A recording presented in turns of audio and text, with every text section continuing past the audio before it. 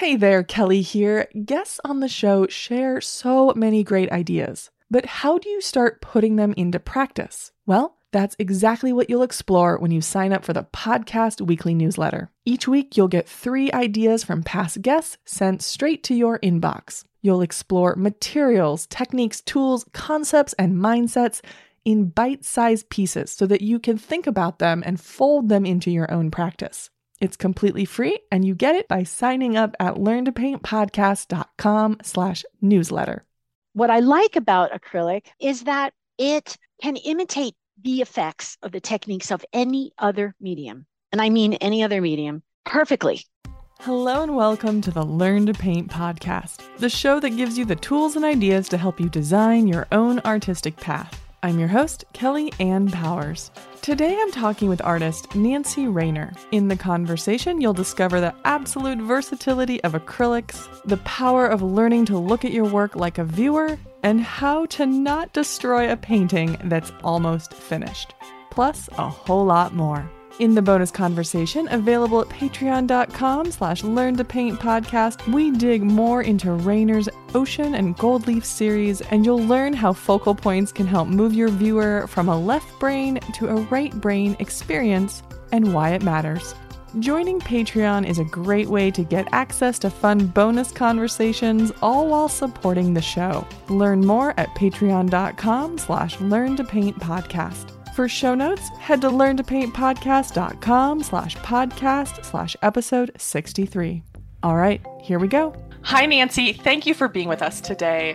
What do you love about acrylics? What do I love about it? Oh boy, I don't think we have enough time. No, I'll keep it short. But I just want to say that I use all kinds of mediums. I've been trained as an oil painter when I went to art school, and also watercolor, mixed media, you name it. But trained as an oil painter, I thought, why would I ever use acrylic? This was way back, maybe 20 years ago. I mean, you could do everything with oil paint, I thought. Then I felt like I was in a lineage of the old masters. And oil paint is a beautiful medium. It really is. So all the mediums are great. It doesn't matter what you use. It's really what you're saying and what makes you feel like it's your right arm. So what I like about acrylic is that it can imitate the effects of the techniques of any other medium. And I mean any other medium, perfectly. It can look just like encaustic wax, which a lot of people have trouble with the wax because it has toxic solvents in it, usually uses Damar varnish in there.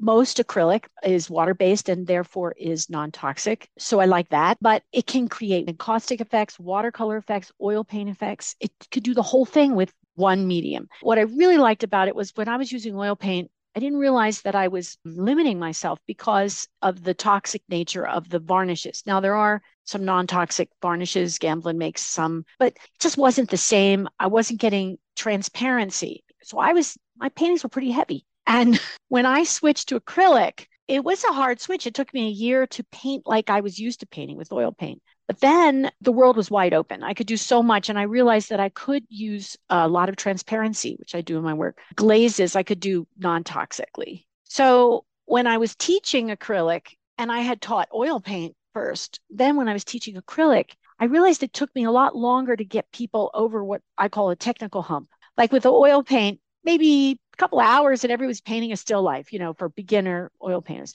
With acrylic, I needed to give them some chemistry, some basis for how to work with the material. So there was a longer time to get to that top of the technical hump where now you get it. But what I was telling students is, okay, give me a little more time in the beginning to get you up that technical hump. But once you get up there, the view is so much better. So that's all the reasons I love acrylic. You mentioned that technical hump. What do you think is important for people to understand about the chemistry of acrylics that will help them in their art practice? All paint is really very simple. It's 2 main components, which are pigment, which give it the color. And that looks like dirt. You could buy it plain in a jar and shake it around. It's like dirt. And then it's added into or mixed together with what's called a binder. The binder is usually clear because if it's not, it's going to affect the color. With oil paint, you have oil plus pigment. Oil's the binder. With encaustic, it's wax and pigment. That's actually a little yellow. And then watercolor is actually gum arabic, not water. Gum arabic is the binder. So with acrylic, it's polymer or acrylic is the binder. Now, with all the other mediums except acrylic, you have one basic binder. So with oil paint, I mean, you have different oils. You could use sesame oil, olive oil, not baby oil, but you can use different oils, but it's still oil. With acrylic, the binder has three different categories, of which are a dozen or more products in each category. So it can get very confusing when you go to the art store, you go to the shelf and go, oh my God, like there's all these. At first, Golden was all white, it's like you feel like you're in a lab, but now they've added color to their labels. Smart. But it can get really confusing. And I do have a course that goes through really is 30 videos. Each one's like 45 minutes, was a lot, but it goes through all this more deeply. But it can be very simple. Three categories of binders: mediums, gels, and pastes. And each one of those mediums, gels, and pastes has different qualities and different reasons you would use them. You don't just get a medium, a gel, a paste.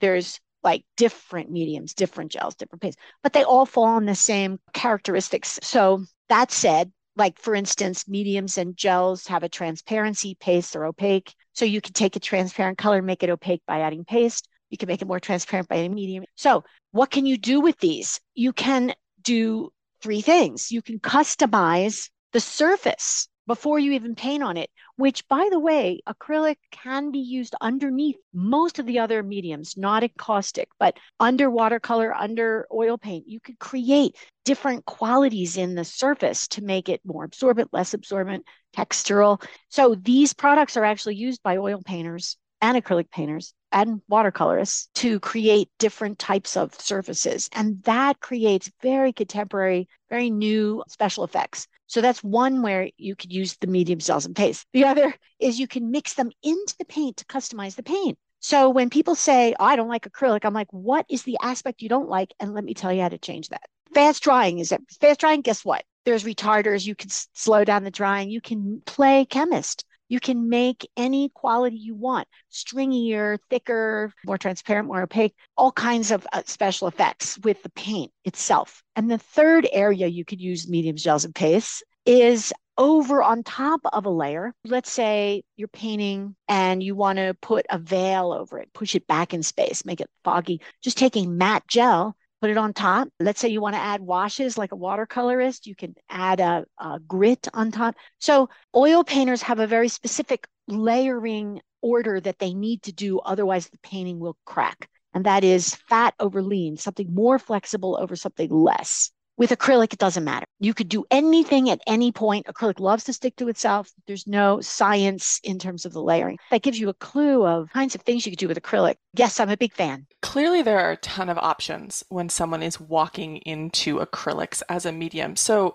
if someone is walking in and they're feeling kind of overwhelmed, is there a place that you suggest they start? In your toolkit of what you get, you don't need every paint, every medium, every gel, every paste. All you need is one medium, one gel, one paste, just to try them out, along with a very minimum specific palette that I say there's 6 colors plus white and black. You get those and you can make any color. So you don't need to spend a lot of money. So one medium, if you only had one medium, I would say they changed all the titles of the paints. It used to be acrylic glazing liquid. Now it's glazing medium. That's a slow drying medium. Most people want to slow it down. And then one gel would be the soft gel gloss. That's a great glue. Everybody loves to glue, mixed media artists especially. And my favorite all-time product for paste is light molding paste.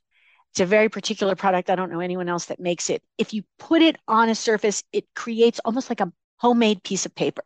So those would be the three. Get those three, and then you can take any of those three, put them into paint colors, put them on your surface, put them on top, and play with it and learn that way too. If someone is coming into acrylics from, like, for example, watercolor, or I mean, I guess, or oil too, but someone's coming from an outside medium into watercolor, what are the mindset shifts they need to make? Each one is different. Let's start with watercolor, which is that people are used to watercolor being always resoluble. So you put it down on your paper and you can pick it up a little bit, but you usually work on paper. You would have to frame it behind glass. Galleries will charge half the price if it's not on a painting canvas, and because it's not permanent and glass. So you've got some limitations there, but watercolor is very beautiful. You're really working with color and diluting it with the white of the paper acting as your white. You could do the exact same thing with acrylic. You would start with the fluids. They have a line of paints that's already, it's not diluted. Most people get the thick paint and go, why would I pay extra to add water? I'll just add my own water. But it's total opposite.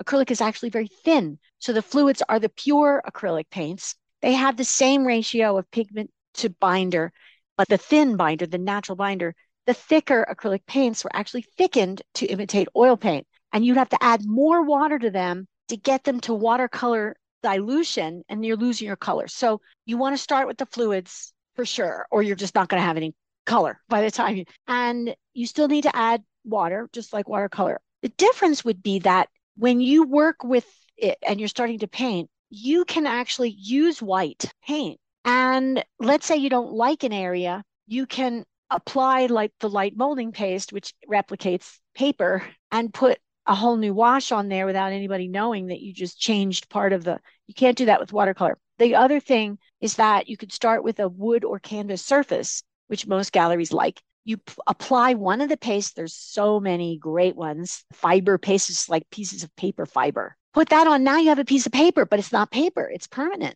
It's not going to deteriorate like paper will. You don't have to put it behind glass. Now you use the acrylic with lots of water to replicate your washes. You have what could look exactly like one of your watercolors on paper, but now it's permanent acrylic looking like watercolor on paper, but it's also on a permanent substrate. So it's more archival. You could charge more. You don't have to put it behind glass. But the idea is it's a little more flexible.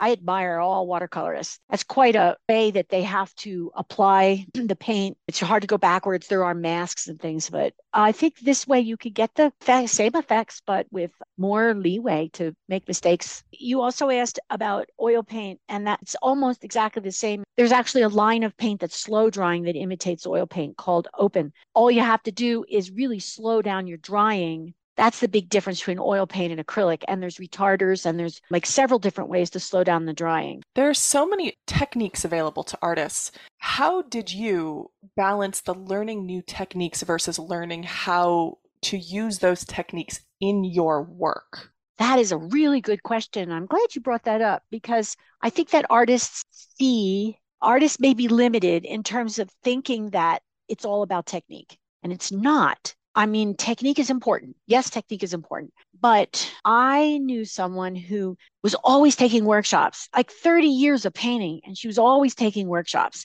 which is, I like workshops. I mean, it's great to be inspired, but she wasn't painting on her own, only in workshops.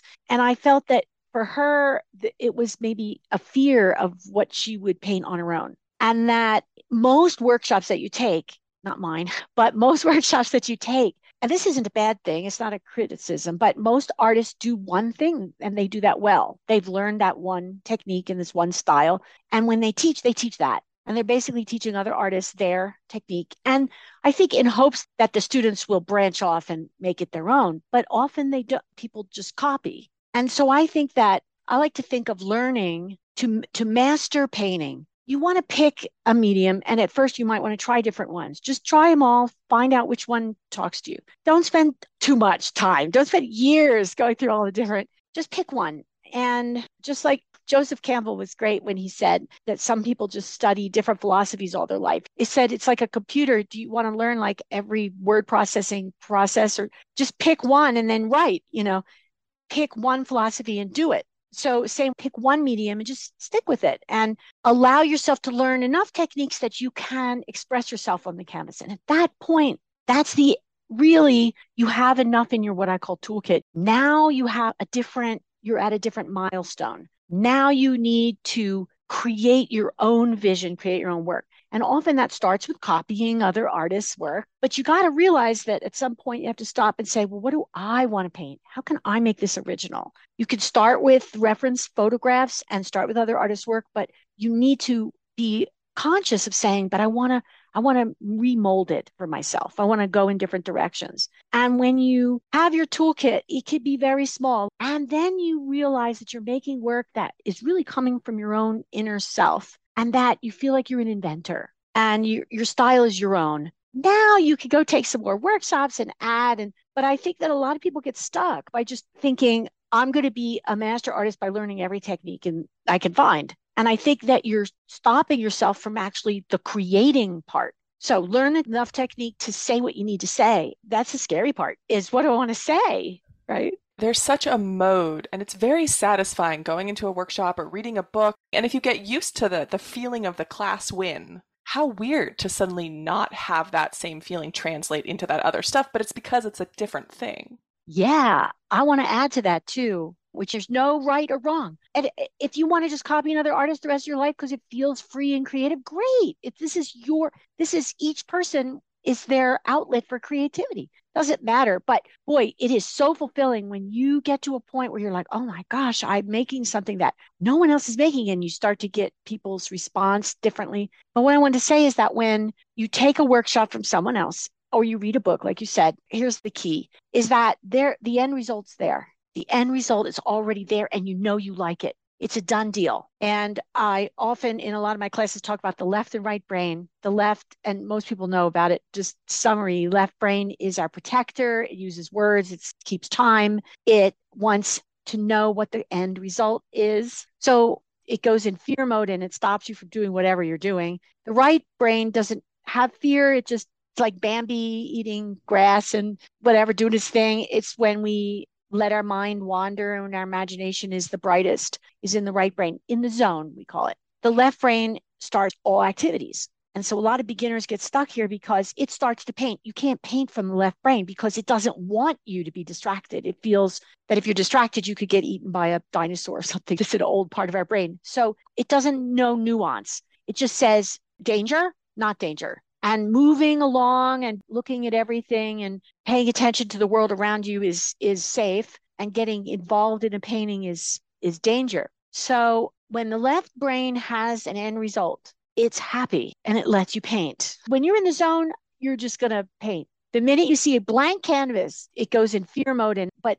you got to do it because the blank canvas is going to be a reflection of you and no one else. And, I use photo references all the time, but I toss it when it's too much. It's like, oh, I'm copying, and then I'll toss it and look at the canvas. And the first reaction is my left brain going, uh-oh, where are you going? And then I've been painting. I know this works. And my left brain knows that I'm going to paint anyway. There's a way to train your left brain to just take a back seat and allow yourself to paint. It just takes practice. But what I hear you saying is that if someone's experiencing that fear, that's normal and they just have to learn how to train themselves, like their brain. Yes, all creative blocks, I think, stem from the left brain trying to stop you. It's a very simple part of our brain. We aren't the left brain, we aren't the right brain. We are the person who can actually go back and forth between. You do have control over it. I have lots of things in my course. One is breathe, blink, and swallow. So breathe, blink, and swallow is the opposite of what the left brain does to stop you from painting. So I explained why the left brain is afraid of you painting. It's also afraid of you looking at a painting. When you're in a gallery, if you're looking too long, it'll try to stop you. So you have to train it that you're safe doing that activity. And the left brain is very creative to try to stop you. It says, aren't you hungry? Why are you doing this? Paint is expensive. And all the sabotage techniques to get you to stop. And if you catch yourself, the first part is catch it because it only works in secret. So if you say, hey, this is my left brain trying to sabotage, and then it'll stop and it'll try to something else. But if you sweet talk it, hey, you know what? I'm going to paint anyway, but thank you for being there and protecting me. I'm going to paint anyway, and you'll see it'll be okay. The left brain has been acknowledged. It'll let you go a certain amount. As soon as you go deeper into the work, it comes back in to check on you. And it can get pretty tricky. It can start to create pain, your hand hurting, things like that, where you stop painting because like, oh, I can't do this. And then suddenly your hand feels okay. Then it's like self-therapy. You got to figure this out.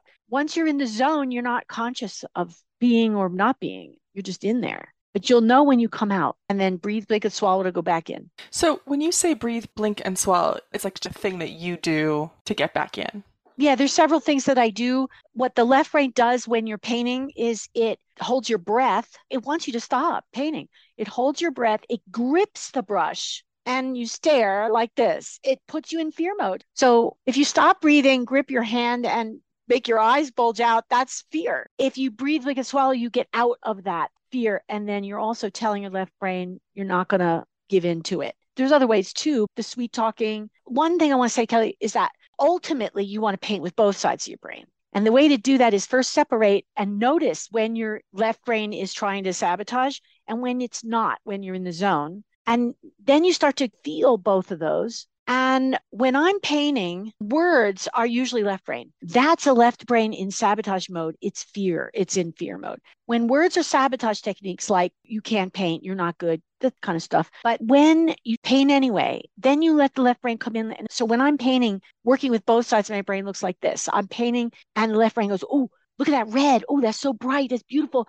I'm still painting, but I hear words. That's the left brain being included in the process. You're still painting mostly from the right, but the left isn't stopping you. And that's when you have the most power of when you're painting and you get the best results. Whatever your vision is comes out more clearly on there because they're both working together. Do you think having a process that you walk through helps? I don't want to say calm the left brain down, but like let the left brain know that it's okay, that having a process that you use helps there? Yeah, there's several things you could do. And each person's left brain has got its own creative sabotage technique, but it all falls in the same thing, which is stopping you from painting. It's such a strong, powerful part of being a human being that we're not going to change it, but we can train it that painting is okay. So it's going to come up at different times. And I think it's just being aware. It's going to be there in the beginning. It's like if you're standing there and you're holding your brush and going, maybe I should grid, maybe I should write down, I should figure out what I'm doing. Maybe I should just go do something else.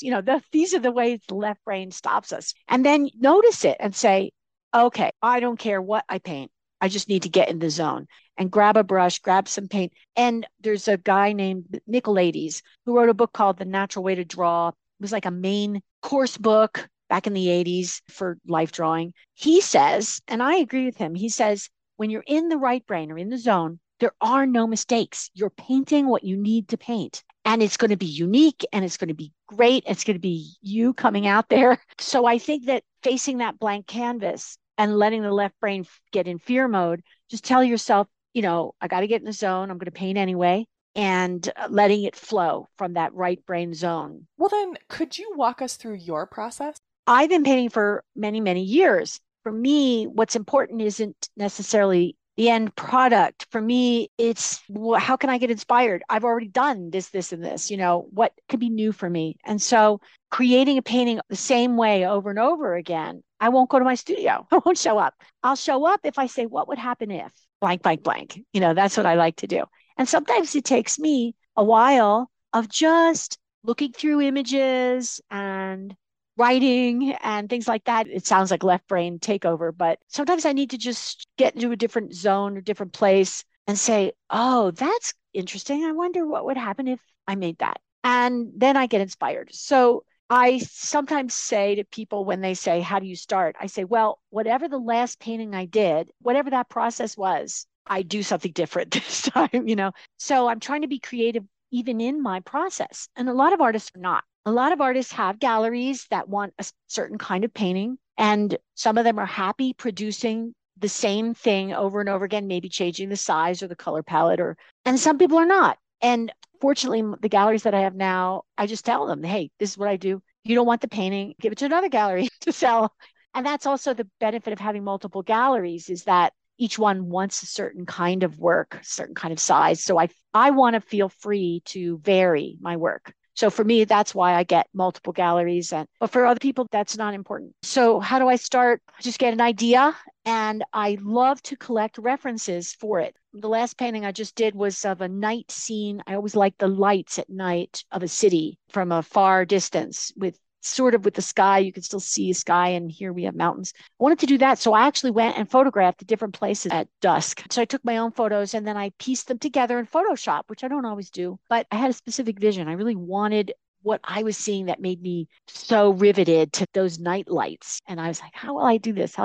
So I photoshopped a sky that I liked with a set of mountains that I liked from another photo. And I actually gridded it up and worked from that. And that was a very controlled process. And then the other times I work with what I call an uncontrolled process. We talked about this before, which is that the blank canvas and letting yourself just be in the zone, and the fear of that you don't have a specific outcome there. So that last painting that I just described, I had a very specific outcome. And that's one out of every 20 paintings, I'll do it that way. The rest of them, I like to be surprised by the end result. And my left brain is trained that it can handle that because I know that I can cover it over with white paint anytime I want. It's not going to kill me to make a painting that doesn't work. It's okay. But the open-ended idea I like the most, the uncontrolled process. So let's say I'll start with a blank canvas. I like to work panel, and I'll just say, all right, what's my favorite color today? And that goes on, and I put it on, and I just keep going. I get into the zone and just keep responding to what's there rather than having a specific reference. Because you don't necessarily have a set process that you walk through every time. Are there phases that a painting goes through? These are great questions, Kelly. This is like the best interview I've ever had because you're really asking me interesting questions. So this is great. Yes. So some artists have a very specific technical process, and I have more of what would be the word non-technical, like a thinking process, I guess, for the painting. So I do have a process, but not like I always use red at first, and then it's not that nailed down, that detailed. But I've broken my whole process with controlled and uncontrolled. Whatever I'm painting seems to have 3 cycles. And this really helped me. I remember it was a big aha moment when I realized that if I really was aware of these 3 cycles, I could be more productive and make painting more fluid and fun. And that was beginning, middle, and end, which sounds simple, but I realized that when I was beginning a painting, for me, it was an act of freedom. And then when I was continuing a painting, it was an act of faith because the beginning is always so exciting. Like, oh, what size? And oh, we could put these colors in. Everything's so exciting. And then you hit a point, and almost everyone hits this point where the painting actually starts to have a voice, and it's actually telling you it wants to go one way, and you've got this embedded image in your head of where it's supposed to go. And so there's maybe a little fight there because really we're supposed to collaborate with the painting. And so it's almost like raising a kid, like the child, so exciting because she or he will do everything you say. Then all of a sudden they're their own person. No, no, no, So same with the painting. It's like, wait a minute, this isn't what I planned because paint does its own thing sometimes, So then you hit this point where you don't know where it's going. You can't control it. You just have to have faith that somehow you're going to get out of this phase. And that phase is the longest part and the hardest part, I think, of painting is working with it, looking at it, analyzing it, getting in the zone, allowing play to take over, taking away things that took you hours to paint because it doesn't work. This is the hard part. So there's the beginning, act of freedom, the middle, act of faith. The last part is the most fulfilling in a way. I shouldn't say most fulfilling, but it's the most exciting because usually the painting is like 85% done. It's already has a presence. It's the kid that's ready to go to college. Now you know what they like. And now you just put the finishing touches that make it go from good to great. That like, okay, now I know what I'm saying. I have the general color palette, styles on there. It's pretty established. And this is where I take people in my book, Create Perfect Paintings. I have 10 steps to look at the painting to see if everything's covered. Like there's some things that artists don't realize, which is most of us read from left to right. In the Western world, we look at a painting from left to right. So the left edge, the first couple inches of the left edge, so important. And most people just dive right into the middle. But the left edge is where you create this, almost like in a movie, in the beginning of the movie, they set up the emotion. And so I say, well, do you have a blocked entry? I call it. Or is it open? So little things like that. The changes I make in this last part, if you show some normal, average, non-artist person a before and after, they wouldn't notice the difference, but they would be riveted to the one with all the tweaks, so this last one is a act of healing because you're actually allowing the painting to be what it is, but just helping it along in a better way.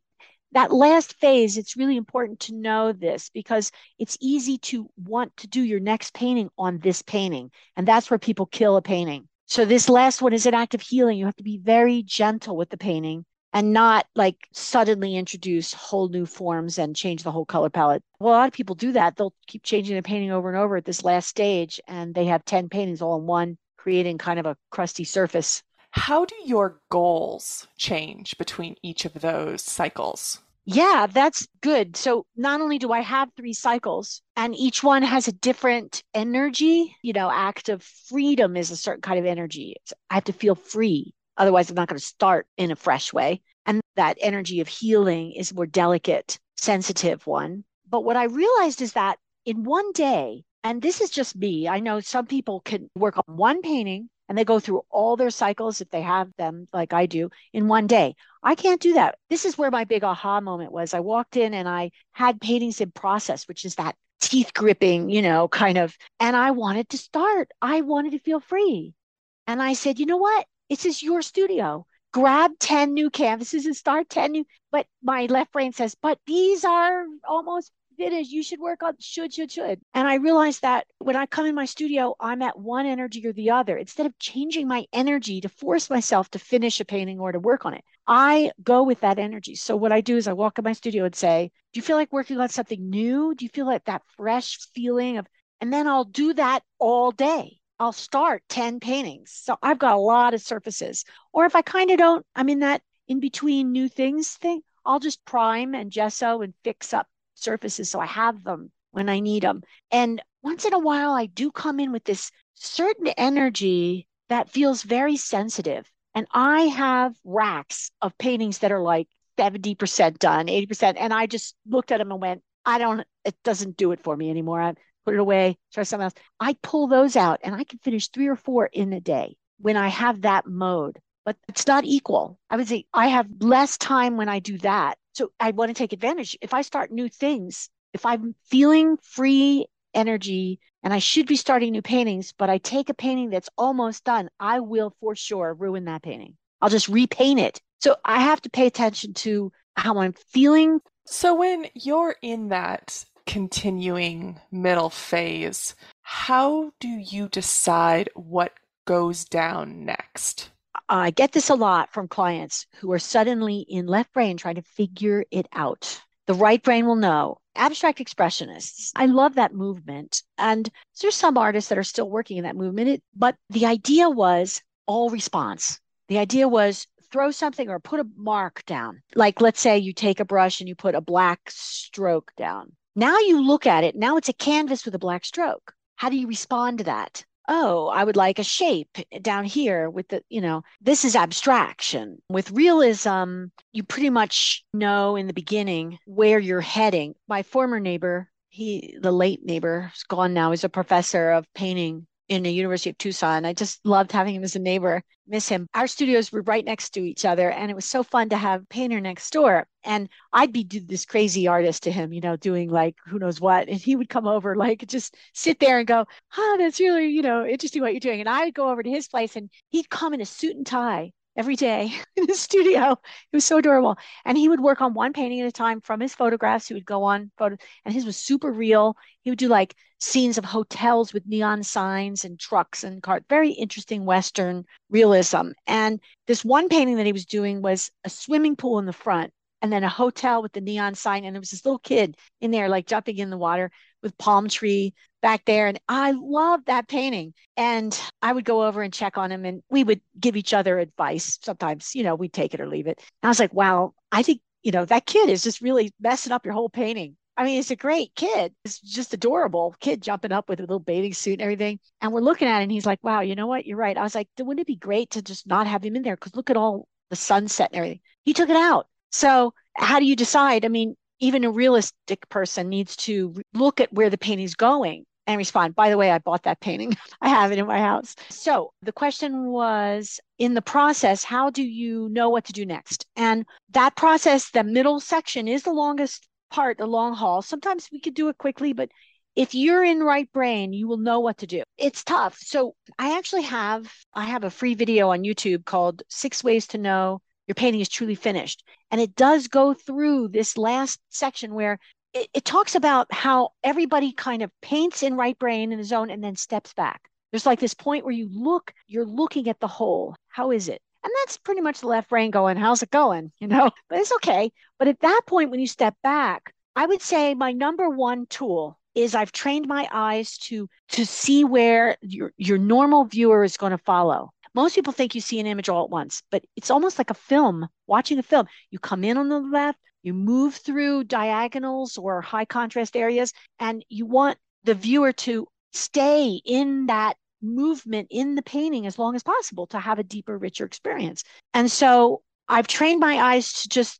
go at it. It's like letting the dog off the leash. Where are they going? Now, artists tend to automatically go to their favorite part, but you have to train your eye to say, if I never saw this painting before, so you're standing back looking at your painting, if I never saw this painting before, where does my eye go? Now, if there's an issue, if there's something that's keeping someone from enjoying this nice movement, your eye will keep going to it. So let's say there's like a big splash of white somewhere and you're not noticing it because you're looking everywhere else. If you really let your eye go, it'll go to that part and it'll keep going there. Like it's what your brain is trying to do is trying to, why is that there? It's trying to figure out. Is it so? An issue is when something stands out by itself and leaves the illusion of the painting. It's usually an issue. Your eye will keep going to it. So I let my eye flow. If my eye keeps flowing and keeps going and it's enjoying the ride, it could be done. If not, then there's still things to do. And those are paying attention to spots. And I've noticed with a lot of artists, because I have a lot of students and clients, we critique paintings all the time. And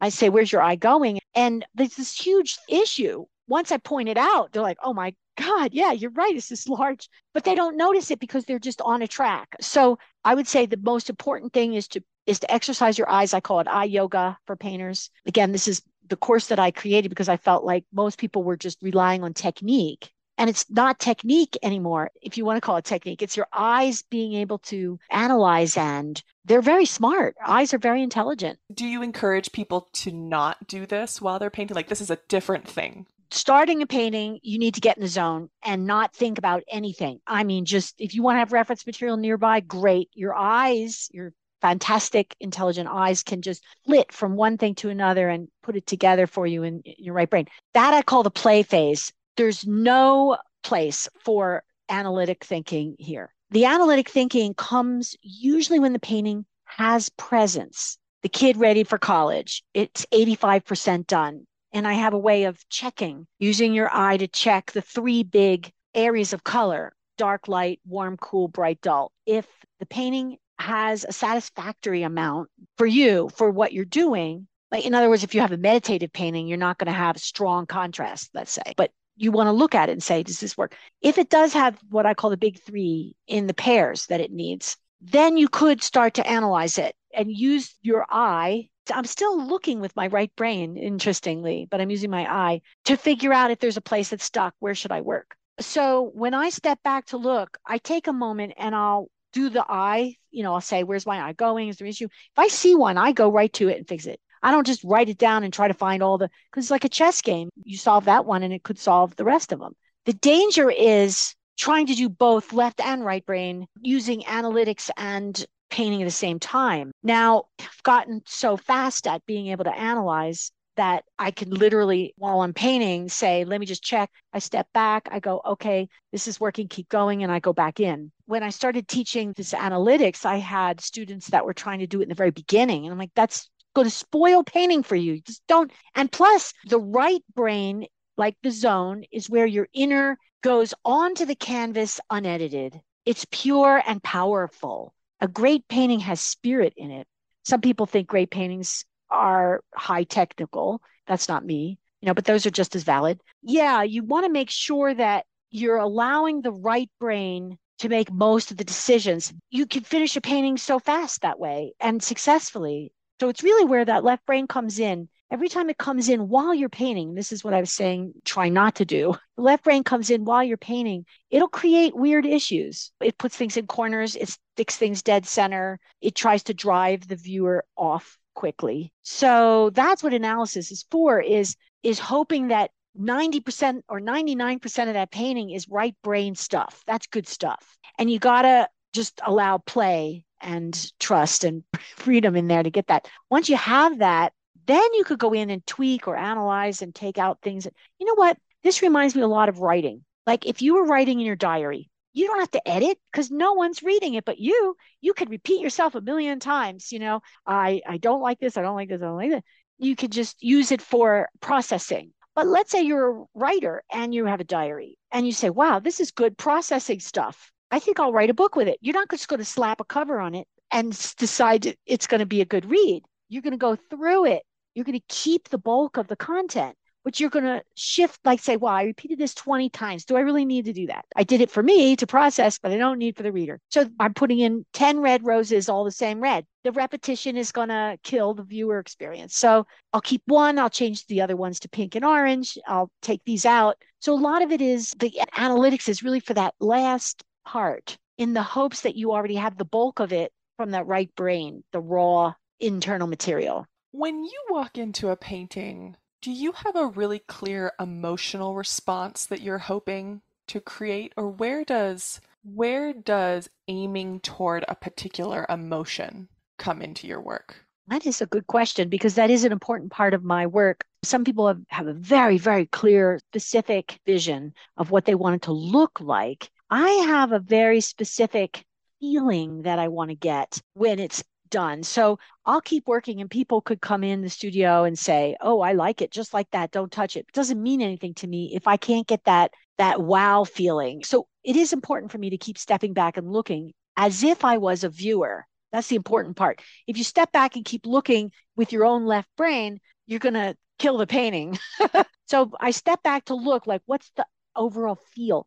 And I like to connect my eye to my heart kind of thing, like bypass the brain. Just look at it, soak it in. How does it feel? And if it feels good, I keep going. And I keep going until I stand back and go, wow. Now viewers might not agree with me, but I know it's finished when I have that feeling of like a completeness and a presence. It has this very strong presence. How explicit in your mind is a particular feeling? So, for example, like, do you look at something you're working on and say, I want this to be serene, or I want this to be hopeful? Do you do that? And if so, how and where does that come in? What I'm going for, my intent, if you will. So an intent could be, like I said, somebody having a specific image. The intent is a specific image. The intent could be a specific emotion. So my intent is going to change for each painting. But in general, because at this point I have a maturity, so like my work all has a certain kind of a feel to it. So I kind of have preferences. I go for more of the meditative. I want somebody to feel like they can enter it and relax or enjoy. I know some artists are interested in a political shock value, political anger. Art can be anything, but that's not me. I don't want that hanging in my studio. My life is about no drama anyway. So I don't want drama on my paintings. So my paintings got to be me. When you get to that point where you're creating your own work, it's going to be who you are. And no one should tell you that you shouldn't do that kind of work. When someone meets me, I'm hoping that they'll get the same feeling from being with me as from my paintings. A lot of people when they get started, especially if they come in because they love acrylics and it can be really hard to sort of focus where they're spending their time and attention.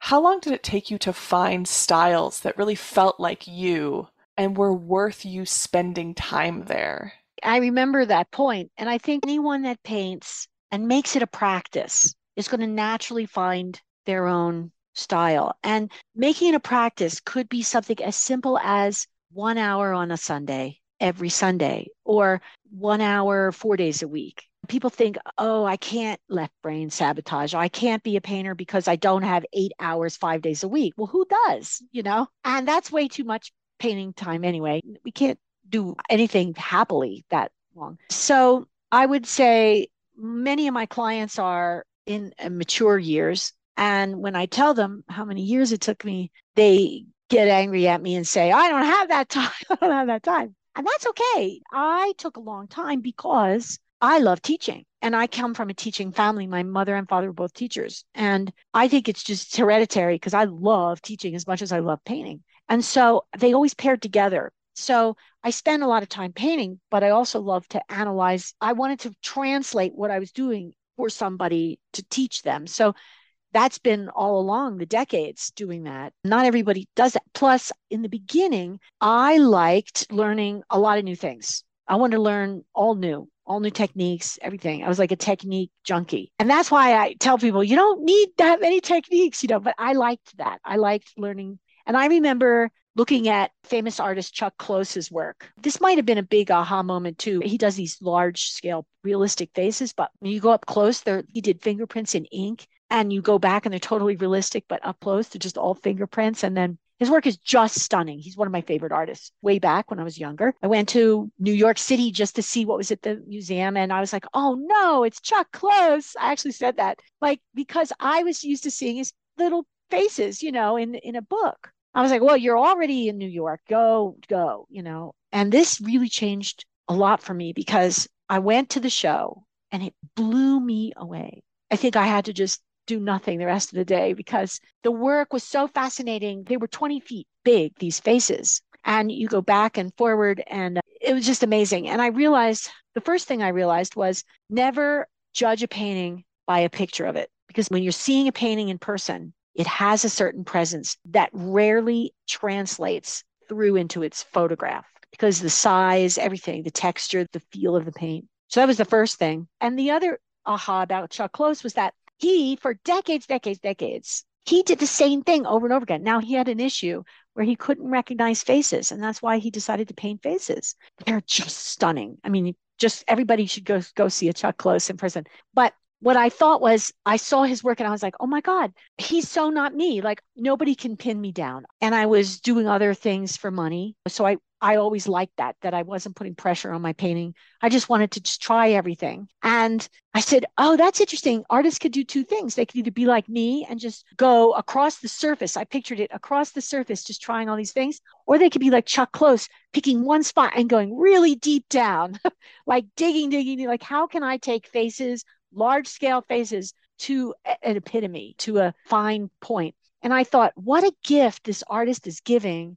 Before this moment, I couldn't understand why artists would just do one thing all their life. Like, why? What's wrong with them? When I was there, I was like, I get it, that someone could just want to go deeper with one thing. What a gift Chuck Close is giving us, that he is taking this one thing that nobody else is doing and going so far, decades and decades of it. And you'll see that it goes from thumbprints to, if you could picture tiny little squares of abstract paintings up close, they're all in color now, or the last ones, and 20 feet. Okay, you go up and they're like millions of little tiny abstract paintings that when you go back, they become a realistic portrait. How amazing. So that was good because I really valued then diversity with the artists. I understood like everybody has a different intent. This is before I was doing a lot of teaching, and now that's my shtick, is like when someone asks me for help, I do coaching. There's no formula. I want to know what they want to do. I mean, it's a lot of really interesting, heavy internal discussion because I want to help them make their work, not be like everybody else. So if someone came to you and said, I want to get really good at painting, what advice do you give them? Just do it. I mean, here's the thing is that a lot of people think they have to go to art school. And I'm a teacher, so I'm not going to put down teachers in general. But most of what I learned that's really helpful for me, I learned by doing it and paying attention and doing it again and again and again. And so I would say, to be a good painter, just trust that you have a uniqueness. Like, we all are unique and we're all artists. We're all creative beings. We are already creative beings. If we want to make an image, it will happen on its own and it'll get better and better and better as we do it. The idea is to just get in that zone, because that's where the real painting happens, not in the left brain. And your left brain's going to want to you have to paint like this artist. You have to paint like this. And it's okay in the beginning, but alternate it with, sit down with a darn white canvas and what will happen if you get in the zone, and conquer that left brain trying to sabotage. Because then you're going to be on speed control. You'll learn fast, you'll learn great. I've seen clients go from nothing to, oh my God, great, in like a year. But that's because I'm encouraging them to do that. And sometimes it's just nice to have a coach once in a while to just point out when that left brain is keeping you from your next step. I would say that's the biggest thing. When somebody wants to work with me, and I'm very loose about it, they can just schedule a session on Zoom or come in and work with me in the studio. I encourage them to take my master course, The Art of Painting Beyond Technique, because it really does. It's almost everything I've talked about. And then we can really zoom in on how to make it personal. And we could go real fast that way. You know what? You don't need anybody's help. I mean, just grab some paint, start painting. It's a self-expression mode, and you certainly don't need to go to art school for that. Art school is helpful, I think. Like it was helpful for me as a teacher to say, I went to Columbia, I have credentials, so I know what I'm talking about. But really, the big secret is that almost everything I learned by painting. You can learn more about Nancy Rayner, including her workshops, at Nancy Rayner, and that's REYNER.com, and on Facebook, Instagram, and YouTube, and we'll link to everything in the show notes. Thank you so much for being with us today, Nancy. Thank you, Kelly. This was my favorite interview yet, and I've done a lot of them, but you really dove into some deep concepts that I really enjoyed answering. Thank you so much. That's it for the main episode, but there's more great conversation with Nancy Rayner over at patreon.com/learn-to-paint-podcast. We dig deeper into Rayner's Ocean and Gold Leaf series, and you'll learn how focal points can help move your viewer from a left brain to a right brain experience, and why it matters. Sign up at any tier and you'll get immediate access to the extended cut with Nancy Rayner, plus a bunch of bonus conversations from past guests. Speaking of the Podcast Art Club, thank you to everyone making this show possible. Extra shiny thank yous to High Gloss supporters, Andrew Atterbury, Debbie and Brian Miller, Rihanna DeRold, Janet Wheeler, Nancy Bryant, Catherine Ordway, Pam Lyle, and Victoria Young. Happy painting!